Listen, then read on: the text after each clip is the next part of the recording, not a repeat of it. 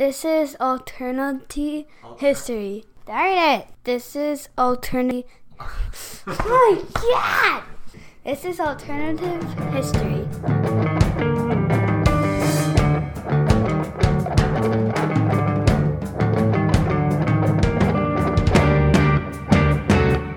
Welcome to the Alternative History Podcast. I am your host, Brian, and with me as always is... Rodrigo. On today's episode, we are going to be talking about the movie Assault on Precinct 13. It came out in 1976 and was remade in 2005. 2005? That's the year that Ice Cube dropped Are We There Yet? And Triple X, State of the Union. Only two movies? Only two movies. What a bum. That concludes the Ice Cube portion of this podcast. We've been making Ice Cube references pretty much every episode this season. References, running jokes, or just shout-outs to Ice Cube. Yeah, and I'm not gonna lie, it has been the hardest part of the season. We went through unexpected trips and injuries and just a whole bunch of other like insanely inclement weather here in the city of Milwaukee, where it's been like below zero for like a week. It was like 30 below zero, 40 below zero. We were still recording our podcast. The hardest thing was trying to figure out an intro that involved Ice Cube every episode. And we tried to be seamless every now and then. It was kind of off the rails. Like we couldn't be so seamless, but that's just part of the game. A couple times I just we would be researching stuff for the episode and then just be like, oh, we don't have an Ice Cube intro. I just want to be like, Ice Cube! And then just start talking about the episode. But we made it. We did a little better. Yeah, So yes, this is our actual season finale for the second season. Correct. It is going to be the last episode of the second season of our podcast. But we will be back for a third season. So what we really liked the 2005 version of Assault on Precinct 13. And we want to talk about it. So it is kind of an alternative history to the original one. Not even kind of. We even talked about off mic that essentially anytime you see a remake of a movie, it is like a rewrite. Essentially, no matter what, it's an alternative history. And I think that... Except for that Psycho remake we were talking about. Which was a shot-for-shot remake. Thank goodness that this is not that. And as we said in the past, we can do what we want. We try to do what we want with the show for the most part. Either perceptions or change idea. Try change to keep result. it within some kind of framework of alternative history, but... And anywhere within that frame, we allow ourselves to go. And so in this case, we were looking at like a movie or two movies that didn't do so well financially or weren't seen by a lot of people, but which are movies I think are very good and I think that people should see. And I saw the first one many years ago not knowing it was a remake. When I found out it was a remake, I wanted to see the remake, the original. I had known it was a remake. I had only seen parts of the original when I saw it. I like playing movies before from that 70s era, and this movie reminded me, or rather, I had seen this movie a long time ago. There were like a trio of movies I've seen a lot growing up. This one I've only seen a few times, but it was in that trio. It reminded me a lot of Bad Boys with Sean Penn, which I watched a lot, and The Warriors, which I watched an awful lot. This movie really kind of hit my heart with those two movies. Like it was just like the grittiness and the synthesizer music and like just the youth gone wild, if you will. So like it was a really interesting film. And as we said, the first one we saw was 2005. We wanted to go back and study the first one and either see if the first one was better, which one was better, or if the new one needed remade, or things of that nature. Again, perception and or perhaps an alternative history as to maybe it shouldn't have been made. Definitely. So we're gonna, before we get into talking about the actual movies, what we like to do is if we're in a year, we like to discuss that year. We're actually going to be in 2 years this year, 76 and 2005. So we're going to discuss both of those years. Yes. Go over some of the pop culture items of those years. Start out with movies. At the 48th Academy Awards on March 29, 1976, One Flew Over the Cuckoo's Nest dominates. It essentially wins Best Picture, Best Actor for Jack Nicholson, Best Actress for Louise Fletcher, and Best Director for Milos Forman. And lastly, it won Best Adapted Screenplay. So it was a very good movie. Dominant film. The movies that came out that year, first top highest grossing worldwide. Number 5 was The Omen. Number 4 was All the President's Men. Number 3 was A Star is Born. Number 2 is To Fly. And number 1 was Rocky. You know me, Brian. We've been doing this for a little bit here.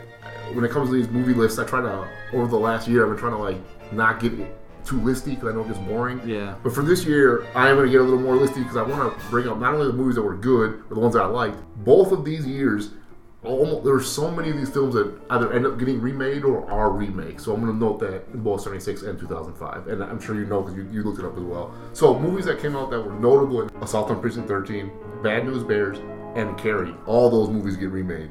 A movie by an actor you love comes out in 1976. It's called Gator. Yeah, Burt Reynolds. Burt Reynolds, yep. He was also in Silent Movie, which came out that year. I didn't even have that one. Very It was good. a cameo. King Kong, which in 1976 was a remake. Comes Of a out. 1933 movie. And then, ironically enough, will get remade in 2005. Yes. A movie came out called Logan's Run. A movie I liked that I only saw on TV back in the day, I haven't seen anymore, was a movie called Mako, Jaws of Death. A movie came out called Marathon Man, Network, as I said, The Omen, The Outlaw Josie Wales, Rocky, Silver Streak, The Song Remains the Same, A Star is Born, which I mentioned earlier, but again, that was a remake in 1976 of a 1933 film, I believe. And then, again, it gets remade in 2018. And then a movie called Sybil and a film called Taxi Driver. Yeah, Taxi Driver is a very good movie. Movies that I found of note was Silent Movie. That was Mel Brooks' movie. Hilarious. Burt Reynolds was in it. Carrie. King Kong remade. Because I really liked the 76 version. That was my King Kong version when I was a kid. All the President's Men, just because of how timely the movie is now, because that was a movie about the Watergate scandal and a president possibly committing a crime, and with what were all these investigations that are going on now, I mean it is a very timely movie again. And Rocky, just because I love everything Rocky Balboa. Yep. All the movies. I love the Creed movies. I've seen every one of them. I haven't seen the second one yet. I plan to soon. One thing to me that's telling about how different 1976 was from where we are now is the second highest grossing movie, To Fly. That was a documentary about hot air balloons. Yeah. So I don't know how interesting hot air balloons are. Apparently in 1976 they were all the rage. So let's go to 2005 movies. At the 77th Academy Awards, held on February 7, 2005, Aviator leads and wins with 5 Oscars, including Best Supporting Actress for Cate Blanchett. However, Million Dollar Baby wins 4 of the big ones. It wins Best Picture, Best Director for Clint Eastwood, Best Actress for Hilary Swank, and Best Supporting Actor for Morgan Freeman. The top 5 highest grossing movies worldwide in 2005 were King Kong, War of the Worlds, another remake, The Chronicles of Narnia, The Lion, the Witch, and the Wardrobe, Star Wars Episode 3, Revenge of the Sith, and number 1 was Harry Potter and the Goblet of Fire. Movies that came out in 2005, which were either notable or that I liked, or again that were remakes, were Coach Carter, Assault on Precinct 13, Hitchhiker's Guide to the Galaxy, Kicking and Screaming, Star Wars, as I said, Episode 3, Revenge of the Sith, Cinderella Man, Lords of Dogtown, Batman Begins, War of the Worlds, Charlie the Chocolate Factory, Wedding Crashers, Bad News Bears, Hustle and Flow, The 40-Year-Old Virgin, The Constant Gardener, The Exorcism of Emily Rose, Oliver Twist, yet again another remake, Serenity, Northern Country, Walk the Line, Brokeback Mountain, and as I said, The Chronicles of Narnia, The Witch, The Lion, the Witch, the Wardrobe, King Kong. And a movie I ended up finding in our study of Kevin Costner for the Waterworld episode was a movie called Rumor Has It. Have you ever seen that? Yeah. It wasn't terrible. I thought it was be lame, but it was actually pretty funny to me. Yeah, I mean, I enjoy most Kevin Costner films. So the movies of note were King Kong, just because it was a remake of the 76 version. I actually did end up liking the 2005 version of it. I mean, it was like 3 hours long. Wait, was it a remake of the 76 version, or was it the remake of the original? It was the remake of the original, but Okay. the 76 It was was pretty also a much, remake yeah, of the they original. were Okay. All pretty right, much, fair. they didn't change it too much on either version. Brokeback Mountain, just because I mentioned before, I'm a big fan of that movie. One thing that was interesting to me, Lion, the Witch, and the Wardrobe, Harry Potter, and War of the Worlds were in the top 5, all movies based off of books. Yeah. And Mr. and Mrs. Smith, that was with Brad Pitt and Angelina Jolie. Never watched it. The thing that I find interesting about this movie is the fact that, so when Brad Pitt made this movie, he broke up with his wife. What's her name? Jennifer Aniston. Jennifer Aniston, yeah. And then he made another movie about a couple who were spies who were married. Same with this movie. And when he made that movie, when that movie came out, he ended up breaking up with his second wife. Just for posterity's sake, what was that movie called? Allied. Allied, very Yeah. good. Yeah. Okay. So interesting I don't know if Brad Pitt's listening. I would stay away from the married spy movies. If you're married. Yeah. So just, I mean, pretty good. I would steer clear of those. Just if Mr. Pitt cares to take any advice from a couple of lowlifes like us. And one movie that I came out and I absolutely despised was Wedding Crashers. I thought it was going to be funny. It was actually, I mean, it was kind of funny, That's but a funny part, yeah. I just get so weary about these movies where some like affable white dudes trick some women into liking them and basically start their relationship on some kind of huge gigantic lie, but requires this female to overlook that just to make the movie work, right? Where in real life, if I started my life with Jessica under some false assumption that I was like a really awesome dude, I let her know right away. I'm kind of a scumbag. Right. All right. You need to see what you're getting. You need to be honest in Yes. saying, I hear you. These guys, they weren't like that. They did a whole bunch of lying and cavorting Scheming and whatnot, yeah. And he's kind of like a man whore, right? And like that's acceptable back then, I guess. Mm-hmm. I mean, it's just such stupid. A lot of romantic comedies set up this way, where the male is allowed to get away with murder, and the woman is, supposed to forgive all his transgressions. So I thought that was that it hit the pinnacle of insanity with the movie Wedding Crashers, which I think is not worth spending any time on anymore. So let's go on to TV. In 2017, top of the charts, top 2 sitcoms, Milwaukee-based Happy Days and Laverne and Shirley. 1976. Sorry, okay. So Milwaukee was kicking butt in the sitcom world. Number 3 is the ABC Monday Night Movie. Number 4 is MASH. And number 5 is Charlie's Angels. Other shows of note: All in the Family, Three's Company, Welcome Back, Kotter, all 3 shows that I really loved. And these are other shows that I really loved: What's Happening, Good Times, Sanford and Son, and The Jeffersons. I really liked MASH. I told you I watched that show. That's one of the first shows that I actually watched from beginning to end in syndication. At 10:30 at night in Milwaukee. Something about that show just, it made me, I don't know if it was like the drab coloring or the fact that they went into surgery, and surgery makes me nauseous. Just cutting people open, the thought of it makes me want to throw up. But I just couldn't get into it. Yeah, I hear you. But it was an interesting show. I liked it. 2005, top TV show, number 1 and 2, American Idol. But if you've listened to any of the previous episodes, you know my disdain for how American Idol operates on the airwaves. How they can take the 1 and 2 slot. You don't appreciate that very much. 3 is CSI. Number 4 is Desperate Housewives. And number 5 is Grey's Anatomy, which I believe is still on the air. I think you're right. Yeah. Never watched it. Other TV shows: Rome was on HBO. A very good show. It's Always Sunny in Philadelphia. I hate that show. Everybody loves that show. I watched it for a couple seasons, and it kind of was like a demented version of Seinfeld for a while. So everybody tried to tell me about it. And then it just kind of went off the rails and just got kind of towed the line between funny and downright criminal, possibly. I hear you. Creepy criminal. If that's not like that possible. show. I don't know. The Boondocks. Good show. Adult Swim, very good show. That show, And Lost was on. We watched. You watched that mess show. out I of never that. watched that. I thought that show was dumb. Good and dumb. No. You heard what I said. Shut up, Rodrigo. All right. Top music, 1976. Top 5 songs: Silly Love Song by Wings, number 1. Number 2 is Don't Go Breaking My Heart by Elton John. I will certainly try not to. Sir Elton. Pretty good song. Disco Lady by Johnny Taylor. Oh What a Night by The Four Seasons. An excellent song. Both of them are pretty good, actually. Yeah. Play That Funky Music by Wild Cherry. Other music that came out: Songs in the Key of Life by Stevie Wonder. An album came out. Frampton Comes Alive. Blondie dropped, I believe it was their initial album. And Rodrigo's favorite. Come on, you don't. My favorite. That's not my favorite. Rush dropped what is quite possibly the quintessential rock album, one of the best albums ever made, 2112. Not quintessential, not my favorite band at all, and actually one of my least favorite bands. Hooray, Rush released an album in 1976. Tell me about the music that came out in 2005. Rod, you just did me a favor. That came out in 1976. I'm going to cut all those knots out. No. You're not.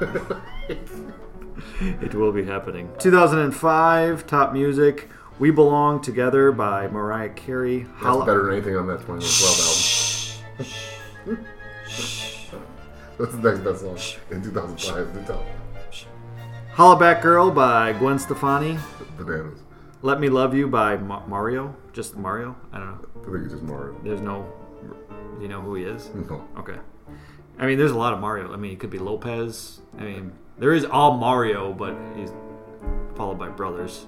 No, it's none of those dudes. Okay. Since You've Been Gone by Kelly Clarkson. 1-2 Step by Ciara and Missy Elliott. Interesting. I've never heard that one before. Have you? I remember that, yeah. Okay. Other music, Gold Digger by Kanye West. That was an excellent song. I like that song, yeah. I love that song a lot. Albums were dropped by White Stripes, Foo Fighters, My Morning Jacket, and Audioslave. So in the news, we have 1976. It was America's bicentennial. We were officially 200 years old. Apple Computers was formed by Steve Jobs and Steve Wozniak. Would go on to essentially revolutionize the way everyone operates. Jimmy Carter is elected president, and the Olympics were in Montreal. Winter Olympics were held in Innsbruck, Austria. Top news 2005. George W. Bush sworn in for a second term. U.S. is in the early stages of the Iraq and Afghanistan wars. Saddam Hussein goes on trial for crimes against humanity. Rosa Parks passes away. And Hunter S. Thompson dies. He committed suicide. He had his ashes blown out of a huge cannon by Johnny Depp after he died. Really? I think Johnny Depp spent a couple $1 million having this huge, gigantic cannon made, and just shot the hell out of his ashes into the. It may have reached the stratosphere. I don't know. I had not heard but, that. Yeah. In the world of sports, in 1976, in Super Bowl X on January 18th. The Steelers defeat the Cowboys 21-17. The Tampa Bay Buccaneers and the Seattle Seahawks are founded. The 1976 European Championship, Czechoslovakia beats West Germany 5-3 in PKs after the game ended 2-2 after extra time. In that game, Czechoslovakian midfielder Panenka scores a penalty kick in which he deftly chips the goalkeeper. It's a now called the Panenka. It's a famous move. If I was West Germany and I lost, that'd have been like, you couldn't have beat us if we were the whole Germany. Perhaps. That's what I'd have said. Right. That'd have put him right. In 1976, the Reds sweep the New York Yankees 4-0 for the second of back-to-back championships. This was the Big Red Machine, one of the greatest teams of all time.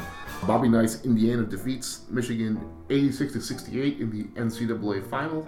And I have the Celtics beating the Phoenix Suns 4-2 in the NBA finals. On September 28th, Muhammad Ali controversially defeats Ken Norman at Yankee Stadium in 15 rounds to keep his heavyweight title.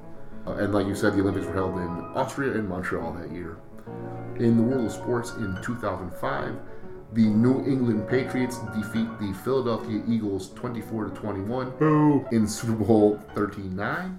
In the UEFA Champions League in Istanbul, Liverpool defeats AC Milan 3-2 on PKs. After going down 3-0 and tying the game 3-3 after extra time. The White Sox defeat the Astros, sweeping them 4-0 in the World Series. This was the White Sox first championship since 1917. The Spurs defeat the Pistons in the NBA's first 7-game series in 11 seasons, winning their third championship in 7 years. UNC defeats Illinois 75-70 in the NCAA final. This is Coach Roy Williams' first title. Lastly, Tiger Woods wins the Master and British Opens, winning half of that year's major tournaments. There you have it with the 2 years, Brian. So let's break into the movie right away. Do you want to take care of Assault on Precinct 13, 1976? I would love to. Assault on Precinct 13 came out in 1976. It was released on November 5th, 1976, directed by John Carpenter. It was made for $100,000, $100,000 budget. And you would think that it was guaranteed to make money on a movie made so modestly. No, it only made a little over $11,000 at the box office. It did go on to become a cult sensation. So I'm almost positive it made back its $100,000 budget. We don't really have the home video figures or any kind of re-release figures, but the popularity of the movie surged significantly after it was made. It, like many movies or even music stars, after struggling here in the United States, it went to Europe and received ecstatic reviews and then took off. Yeah, definitely. Yeah, and when we were talking about movies that it reminded you of, it did remind me a lot of the Bonnie and Clyde movie that we talked about for the Bonnie and Clyde episode. So it had kind of like that French New Wave kind of, I don't want to say ultra violent, but but real violent, or seemingly real violence. Yeah, and we'll get into that when we talk about this movie. It is said to be based off of Rio Bravo and influenced by Night of the Living Dead. If you watch the movie, you can definitely see the influence from Night of the Living Dead. Definitely, sure. It is it's basically very a zombie off-putting, movie, creepy. Yeah. Oh yeah, essentially it's a zombie movie. Precinct is actually Precinct 9 in the movie. Precinct 9, Division 13. It was originally going to be called the Anderson Alamo, and then the Siege. Those were the names Carpenter preferred, and it ended up being retitled to Assault on Precinct 13 by the distributor because it had a more ominous sound to it, which leads more into the fact that I'm almost convinced that this is a horror movie. I think so. Like it just seems that way. The way it's structured and the way the villains are portrayed. John Carpenter, and John Carpenter, yeah. The movie sets up with very little context for the main characters. What we end up seeing right off the bat is that there's a group of gang members that are killed rather relentlessly by some police officers, and the next scene is there's 4 gang members of different ethnicities doing a blood oath. This is terrifying. Like this affected me as a kid. Like as I said, I talked to you about this off mic and other times in the show. My dad used to let us watch whatever, so I watched plenty of movies I shouldn't have watched. And I remember watching, as I said, the Warriors, and I remember watching the Bad Boys, and I remember the scene in Bad Boys where he pops them with was it quarters or no? Yeah, and a sock. In sock, right? He messes them up, gets real messed up. Yes. And like similarly, I really remember the scene like where they bleed, they bleed into it, and like now I'm horrified just because of like the hygienic aspects of it. But back then, it was just like, oh wow, this is horrifying. If I would have seen this when I was a kid, I'd have been like, oh my god! And then I would have been all my buddies been like, we need to make a blood oath. Hey, Bill, I'm glad that you did go not get see your this mom's movie. Tupperware Oh, bowl. my goodness. We're making a blood oath. No, it's a good thing. But when I see it today, all I thought was like, well, 2 things. Where did these gang members get such a nice bowl from? Were they shopping for it? Were they kind of like, hey, do you like this bowl? I don't know. It should be clear because we're mixing our blood together. And second, who cleaned it? Or do you just leave? Like when you're done making the blood oath, do you have to leave the blood oth sitting out for a while till it coagulates and then it turns eventually kind of dehydrates and turns into like a kind of like a plasma-y? Horrific. I don't know. But anyhow, they make the blood oath. And then from there... So the blood oath, they're going to get vengeance for the 6 that were killed. Yes, and they're not very clear on how they're going to get their vengeance, and they're kind of just driving around aimlessly. Menacingly, not aimlessly.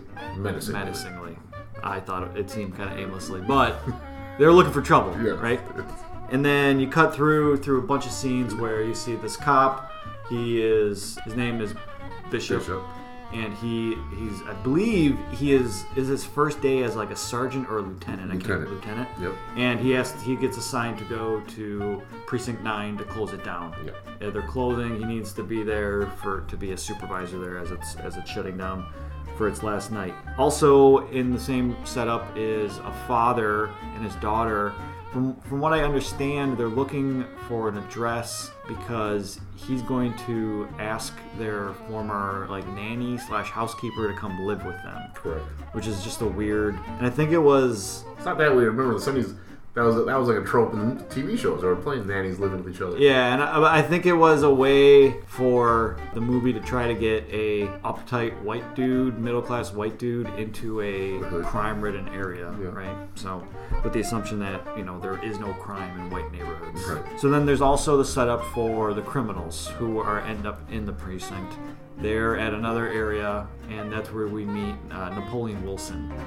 And I don't know about you. You tell me, what did you think about the actor's acting? Did he seem good to you, or did he seem? I thought the dialogue was kind of choppy in this. Yeah, film, I have a hard time determining sometimes if it's a dialogue. Like there wasn't a lot of dialogue. I thought the dialogue was kind of silly on some of it. Like, and I thought it was a little choppy. So like, at first it was hard to get into, but eventually like I'm able to like deal with it. But in the beginning, I was like a little turned off. To be honest, not turned off, that word, but he just seemed kind of like stiff. Yeah, and I mean, it may not have been his fault because the main line that he had throughout the entire film was "Got a smoke."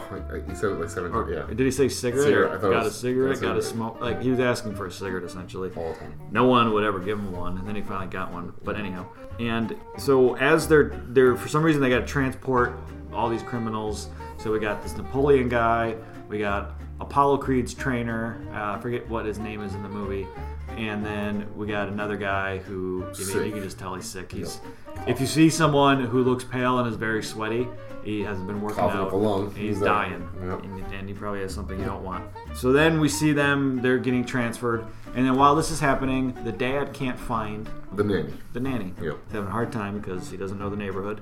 So he stops at a payphone, and then his little daughter runs off because when you're in the middle of nowhere and you have no idea where you are, the best thing to do is not pay attention to where your daughter is or any of your children. Correct. Let them run free. That's what I say. Well, the ice cream guy who had been seeing these criminals driving around, and he's kind of like, I know the score. I'm the ice cream man. These guys are up to no good, and he knows they're up to no good, and he's about to hightail it out of there, and then the little girl's like, can I get vanilla swirl? Right.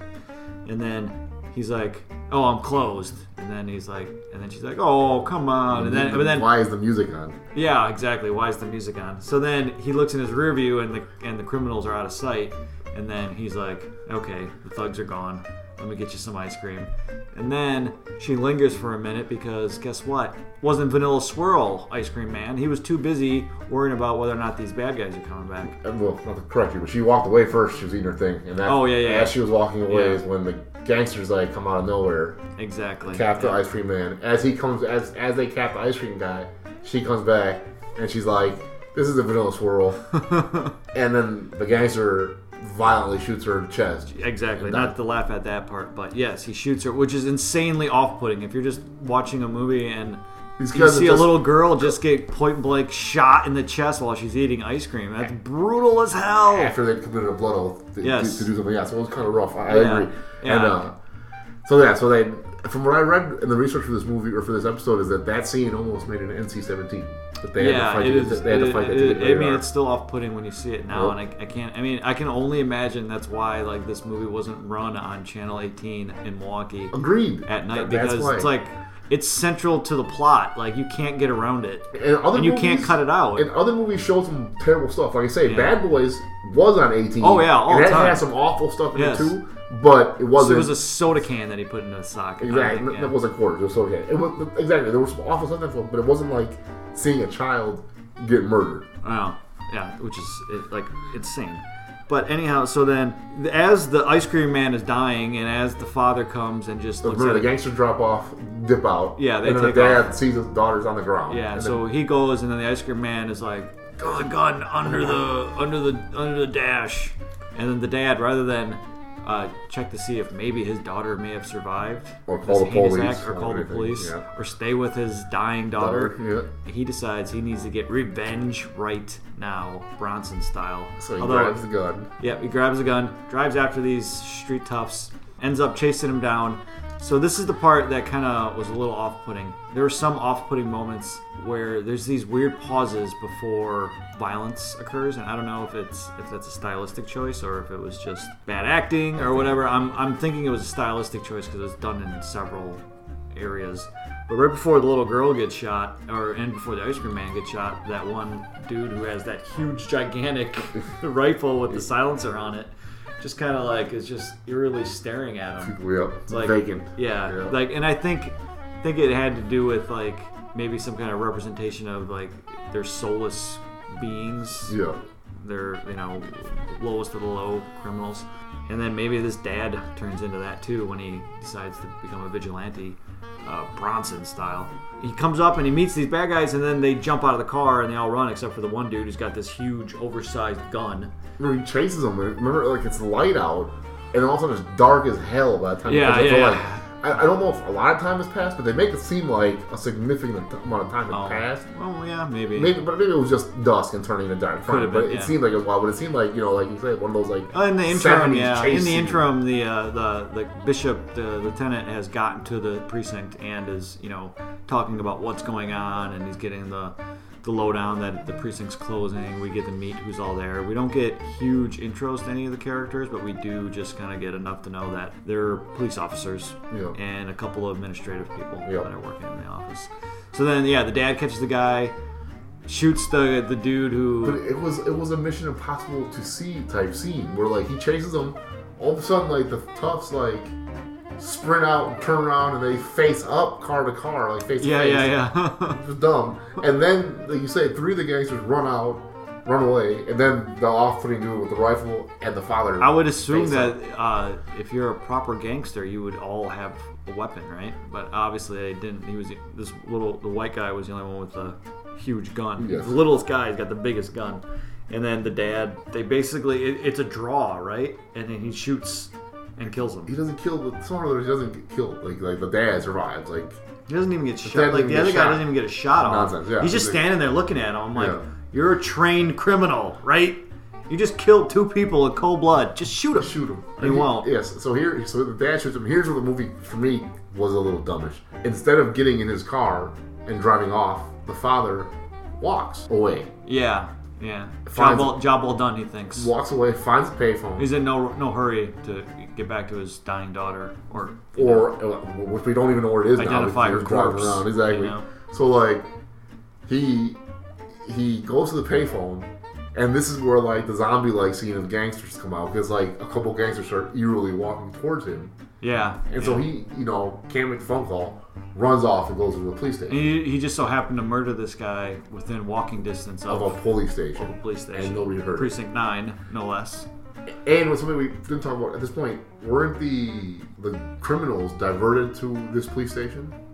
Yeah, they were being brought in because the guy got sick. Yep, and then they're being brought in through the back, and as that's happening, this guy comes running in, and he goes mute. This is from trauma. Shock. I guess. Yes, exactly. Shock. We're supposed to suspend his belief that he cannot talk. Yes, and he's ill. Granted, I've never lost a child. I'm not trying to make light of that. Yeah. And that's traumatic, and that could cause shock. The problem is that while in this shock, he just went off and killed the person and then did some dumb shit. So it's kind of hard to like put the two together. And then as the assault on Precinct 13 he just falls asleep. Is happening, he's just sitting there in a blanket. Passed out. He's like, I'm nice and cozy. Yeah. But I understand how trauma works, and I understand that it can affect everyone slightly different, and it may be delayed. But you would think that when all this is happening, you'd be like, kind of got an idea why this is happening. You started the whole situation. You're like, this might all be on me. If I would have just paid better attention to my daughter when I was making a phone call. Oh my gosh, exactly. We probably wouldn't even be here. No, yep. Yeah. Or if that damn ice cream man would have gave her the vanilla swirl, so that's 2 culprits right there that we can. You never know, exactly. Yeah. At least the ice cream man got his, but and then pretty much the assault on Precinct starts right from there, right? You can see them. They're kind of like there's like a park across the street or a parking lot, and then they kind of just like come out of the woods like zombies almost, right? Mm-hmm. Exactly. Reminiscent of something from Night of the Living Dead. Reminiscent of a scene that I just saw from The Walking Dead from this current season, and then they just start shooting the place up, and they're able to withstand the first go round. A couple cops, I believe 2 of the police officers get shot that were with them, and then the guy that was in charge of the criminals gets shot. At this point, the criminals are all locked up, and then when the second assault occurs, they unlock them, they get extra guns, and then they basically are shooting fish in a barrel. And this is a really weird scene because all these, and I think there's two ways you can look at it. You can look at it as bad writing / dumbest criminals ever, or Stylistic. good writing, and these are zombie like soulless creatures, as we kind of were talking about. I prefer to think about it in the latter, where they just keep coming in through the windows, right? They're not stopping. They're like a plague. It's like getting capped. Yeah, and then they're just and just killing all of them, right? And whenever there's like an intimate death, it's like you say, it's this weird slowdown, weird like pause, like a weird beat. Yeah, like they have like no soul, right? Like they're just and they're like they're not thinking. They're just kind of like reacting slowly, like someone would who had no brain function and was just relying on muscle memory or something. But so then they shoot all these guys up. They all die, and then they're trying to figure out what to do because they're low on ammo after they withstood this last surge. So then what they decide, they find that there's a tunnel that can lead out to the sewer to where there's a car sitting, and Apollo Creed's trainer is the guy that ends up getting the shortest straw. So he gets the job. He gets out there. He pulls it off. He's about ready to drive right to a phone. Presumably the same phone that the dad was about to make a phone call from. What it looks like, yep. And then all of a sudden you're like, oh yay, he's gonna get out of there. And then a guy pops up from the back seat, shoots him in the head, and then it's curtains. So from there they end up creating a plan where they're going to go in the basement and they're going to allow all these criminals, gang members to basically come in there and get bottlenecked in a hallway. And as this is happening, there happens to be this huge metal sign that looks like it was like a voting sign or something. I can't remember what it said exactly. I thought it said something about a sheriff. And they hold it up while holding back all these criminals. And there's a tank of acetylene. Is that what it was? I think so, yeah. And they had flares affixed to it. And then Bishop shot it while all these criminals were in the hallway. Bottlenecked, blew them all up. They were protected by the sign. And as this is all happening, the authorities are finally realizing what's going on. And then they come in and they see what's happened. Cut to Bishop and Napoleon walking up the steps. And I believe he asks, got a smoke? Got a cigarette again one more time? Well, first, remember, the Bishop reprimands one of the cops that tried to arrest Wilson. So he wanted to walk Wilson out so he can experience the outside of freedom one more time. Yeah, he asked him to go walk up. It would be an honor for you to walk up with me. Exactly. No indication that he's going to let him go, but there is an indication of some kind of like shared mutual respect. Exactly. Yep. Not enough to break the law, but as we'll see, someone may get that in their head a little later in a remake that we're going to be talking about. So that's the original. Yep. Let's talk about the 2005 remake. Sounds good. Assault on Precinct 13, 2005, is a French-American thriller directed by Jean-Francois Richet. Stars Ethan Hawke and Lawrence Fishburne. Cast is star-studded. Also includes John Leguizamo, Maria Bello, Ja Rule, Drea Di Matteo, Brian Dennehy, and Gabriel Bryan. It's a loose remake of John Carpenter's 1976 film of the same name with an updated plot. One thing I want to mention about 2005, John Carpenter had another movie remade in 2005 called The Fog. Really? Yeah. See, remakes all around 2005. It was a hot year for remakes. Yeah. Assault on Precinct 13, 2005, similar to 1976, was not a financially successful film. It is widely considered a box office failure. Made on a budget of $30 million, it went on to earn $35.3 million worldwide. On New Year's Eve, Detroit Police Department Sergeant Jake Ronick, veteran cop Jasper O'Shea, and Secretary Iris Ferry are the only people on site at the soon-to-be closed Precinct 13. Ronick is a desk-bound and abusing alcohol and prescription drugs, haunted by a botched undercover operation 8 months prior that resulted in the death of 2 members of his team. I actually think that scene is the intro of the film. I've talked about this in the past. I think it's one of the best intros to any movie. Like, I absolutely adore the intro of this film. It's up there with the one from The Dark Knight, definitely. That's a great intro. If this movie was more of a character-driven film, which it kind of tried to be, but I don't think it quite made it. But if it was, this was a solid intro for a character-driven film. To continue, psychiatrist Alexandria Sabian is treating Roenick at the station. Crime lord Marion Bishop is arrested when he kills an undercover police officer. 2 sheriff's department deputies are transferring Bishop with 3 other criminals: addict ex-lawyer Beck, petty crook Anna, and counterfeiter Smiley, when a raging snowstorm shuts down the roads. The transport bus is directed to nearby Precinct 13. Masked gunmen cut off the precinct's communication, attack the station, kill the deputies, and demand Bishop be handed over to them.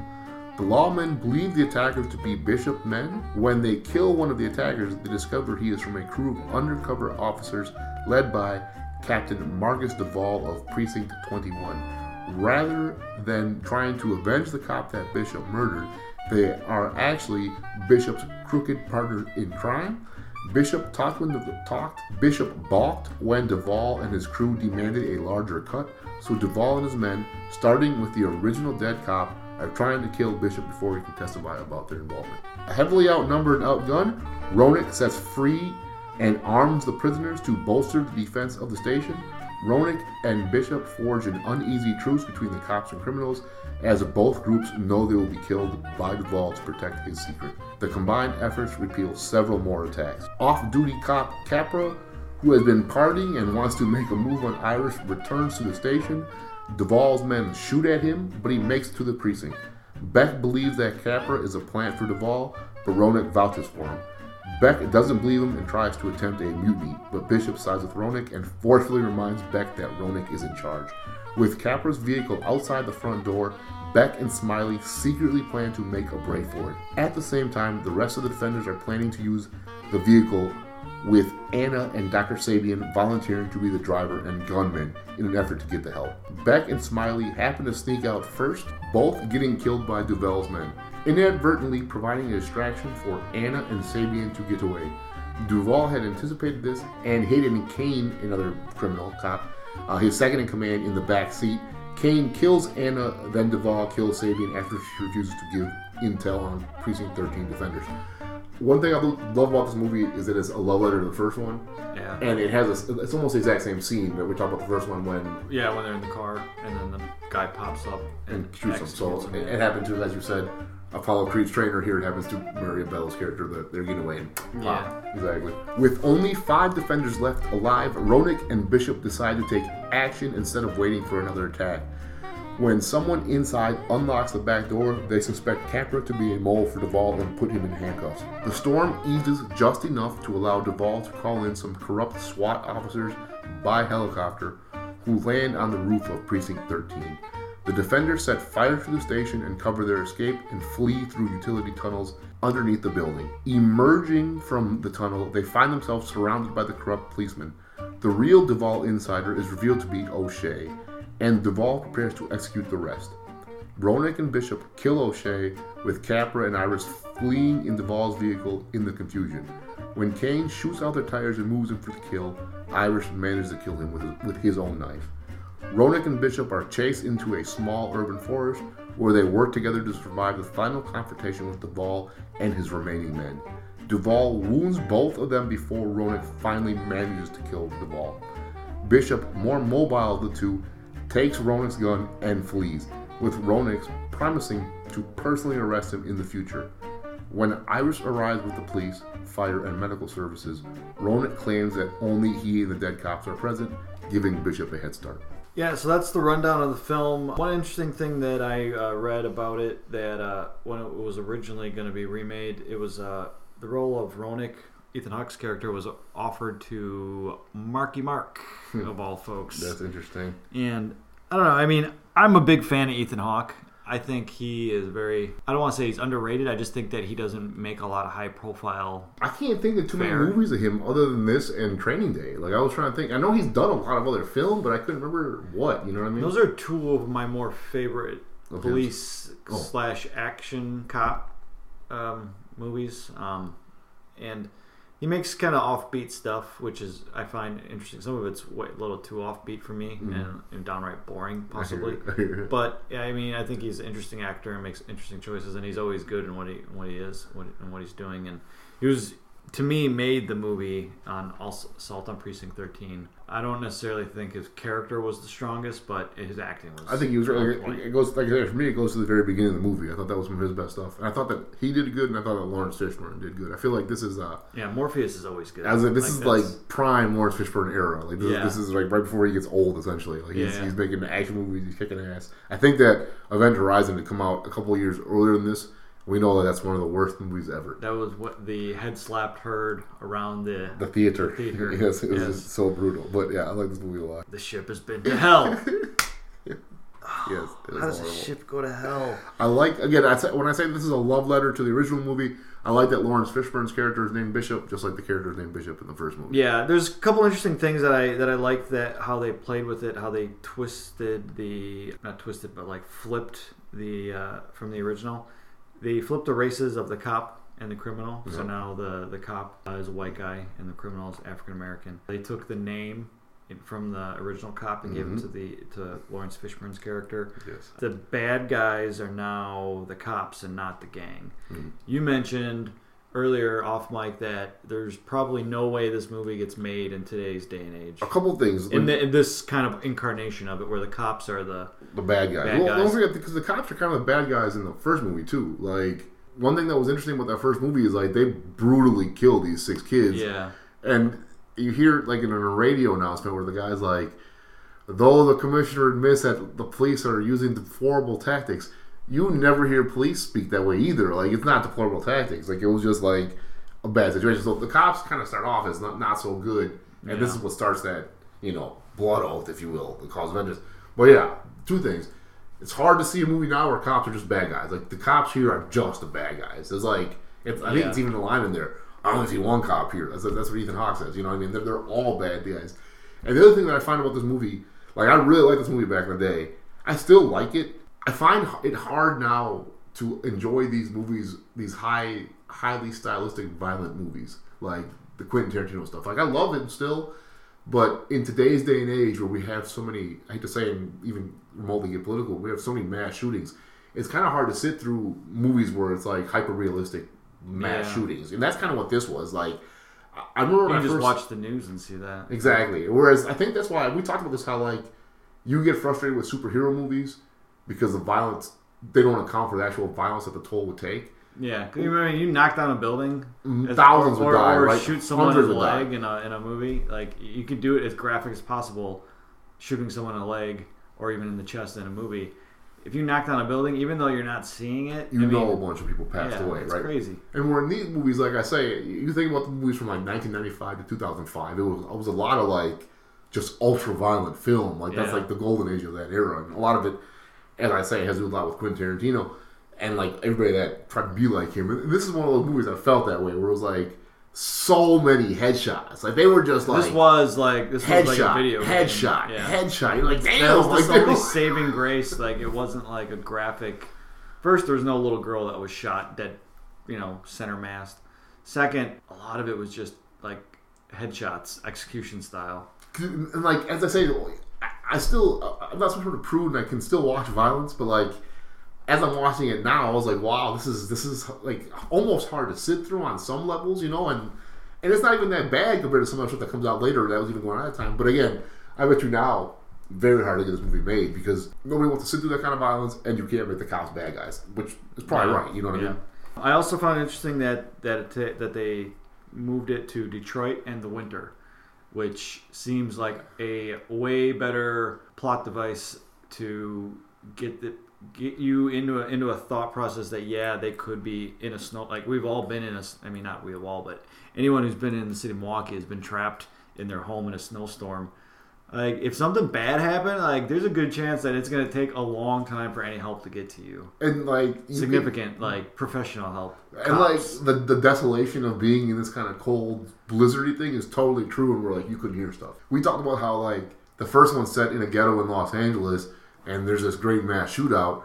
Even if it's like an industrial area, how can nobody have heard it? Like how can nobody have heard it? And it's not an industrial area. There's homes there apparently. Where if you're in the Midwest or you're in Milwaukee in a blizzard and it's like 40-degree wind and you can't hear anything, you might not hear even gunshots. In particular, I know this was before the housing crisis when this movie came out, but like there was a lot of urban blight in Detroit at this time. So you could totally see in the middle of winter, in the heart of the city, probably surrounded by urban blight. It did not appear that they were in a well-populated area to begin with. Period. And there was a forest like right across the street, from what I understand. They ran off. So they were kind of like on the outskirts of the city. And like one thing that we talked about, I felt like I like both movies an awful lot. I feel like you said it best. The first one, the 76 film, there's like no fat. Like it's like a serious action film. Like an hour and 30 minutes of just. There's no character development. Like the only character that they really develop is this Napoleon, the bad guy. And the cop a little bit. A little bit, yeah. But the Napoleon guy kind of he says something like he's had bad timing. Like he gets a couple lines where you kind of get an insight to like that he probably had a hard upbringing, and that's where he became a criminal. Yeah. The cop, you don't really get too much into his backstory outside of it's his first day as lieutenant, so he's been doing it for a while. You know that he came out of the ghetto at 20 and that he wasn't taken out, that he walked out, like that kind of stuff. So that's one of the lines. Yeah. I felt that though it was longer, we talked about this, how the first one's an hour and a half, the 2000 film is an hour and 49. Like the plot was tighter. Like I give the director, the French guy, a lot of credit in like how I stand by it. It's like a love letter to the first one, and I think that you said it, that he had a couple of superfluous characters, which I agree with you there. But I think that there was enough quick exposition and something I found hilarious. I would be remiss not to mention it. So today, as of recording, March 2019, Ja Rule is a not loved figure in the world right now, partially because of his role in the Fire Festival, and based on 2 documentaries that are out right now. And in one of the documentaries, specifically the one on Netflix, he comes off as a con man. He comes off as a fraud. His character, Smiley, and I just found it absolutely hilarious when I saw the film. The very first introduction is something like, I was paraphrasing, he's like, this dude's a con man. He's like, if you need a fake Rolex, talk to him. Like, when I saw that, I was like, oh my God, it was so funny. Again, there was exposition, explain the characters real quickly, so you didn't have to develop the characters. Imitating life in this case. And there were no, like, holes, whereas there were some holes in the first one. We were like, why is this happening? When I was watching the like I saw in its entirety the 2005 version first. That one, like a lot of action movies, you can be like, well, why didn't they do this? Well, why did this happen? It's like, you're in the middle of a freaking snowstorm. The cops are coming after you. You know they have unlimited resources. The only thing that was dumb now was that somehow the cops cut off the cellular service. Like, I don't think that would happen. I don't know how you could do that. Yeah. Unless, well, it was... I'd have to go back and watch it. I remember it coming up, but it was before smartphones, definitely. So they could somehow possibly block.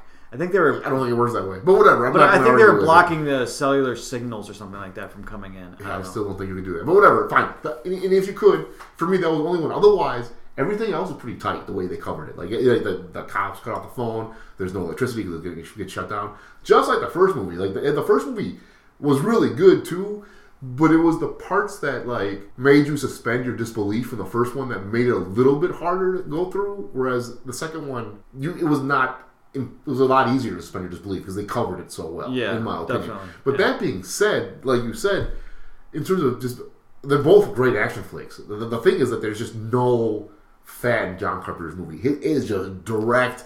Just direct. It's almost in this day and age, it's almost like off-putting how direct it is. You're not used to seeing movies that move like that, and I kind of had the same feeling with Bonnie and Clyde. Mm-hmm. That movie just got right to it, right? So did Assault, the 76 version. The 2005 version of it kind of meandered a little bit because it set up characters. It got right into the violence, it got right into the action. But while it's doing that, just like you say, in the middle of it, it tries to give you the character arcs, which is okay. Slightly unnecessary for some of them. I thought you probably could have shown that Ethan Hawke's character was a drug-addled, had a lot of issues. You made the point already from the very because I think that we were talking about how they were kind of superfluous, right? So John Leguizamo's and Ja Rule's character are kind of a combination of, or basically are Apollo Creed's trainer, right? And is the African American woman, and the two girls are essentially the sick guy, or basically, you know what I mean? they made more characters out of the 3 characters in the first movie is what I'm trying to say. And so, like, one of the reasons you need John Leguizamo is because he's an addict. So he shows, empathy with Ethan Hawke being an addict. Again, you don't really need that. We know that Ethan Hawke's an addict.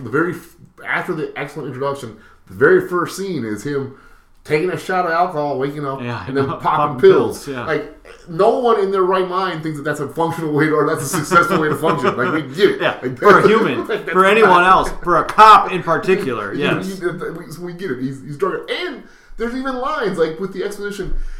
That's the one thing that as I was watching the movie, I didn't like about it. They talk a lot of the stuff, like they tell it to you, like, and it's like.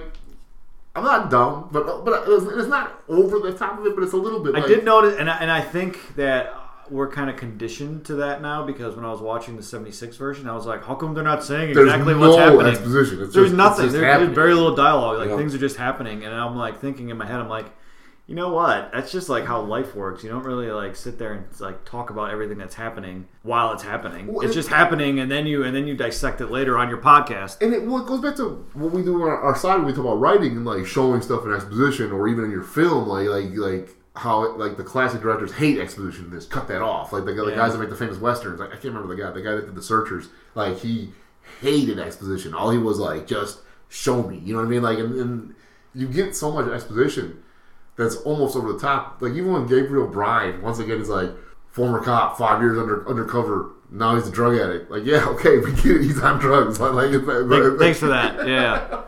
But wait. Oh, I thought maybe he was just experimenting. Exactly. He's an addict. And so that's better. And so, like, when we formed the thesis of this, I had problems because it was like, which is a better movie? Could have been one of the thesis, right? Or for me, I actually just look at it like the Star Trek episode where now I just got to study a piece of alternative history as opposed to saying which one was better. Because they're so loosely based, I found that I actually liked them both an awful lot. Like, I really did. And I found flaws in both of them, and I found parts that I loved for both films. I just kind of wish everyone would go see them. Yeah, you know what I mean? I think if you watch any movie and examine it like we need to, whether you're doing it for a review or for a podcast or whatever, if you're a professional at it or if you're just amateurs like us who run their own podcast, I mean, you can find anything to pick apart, right?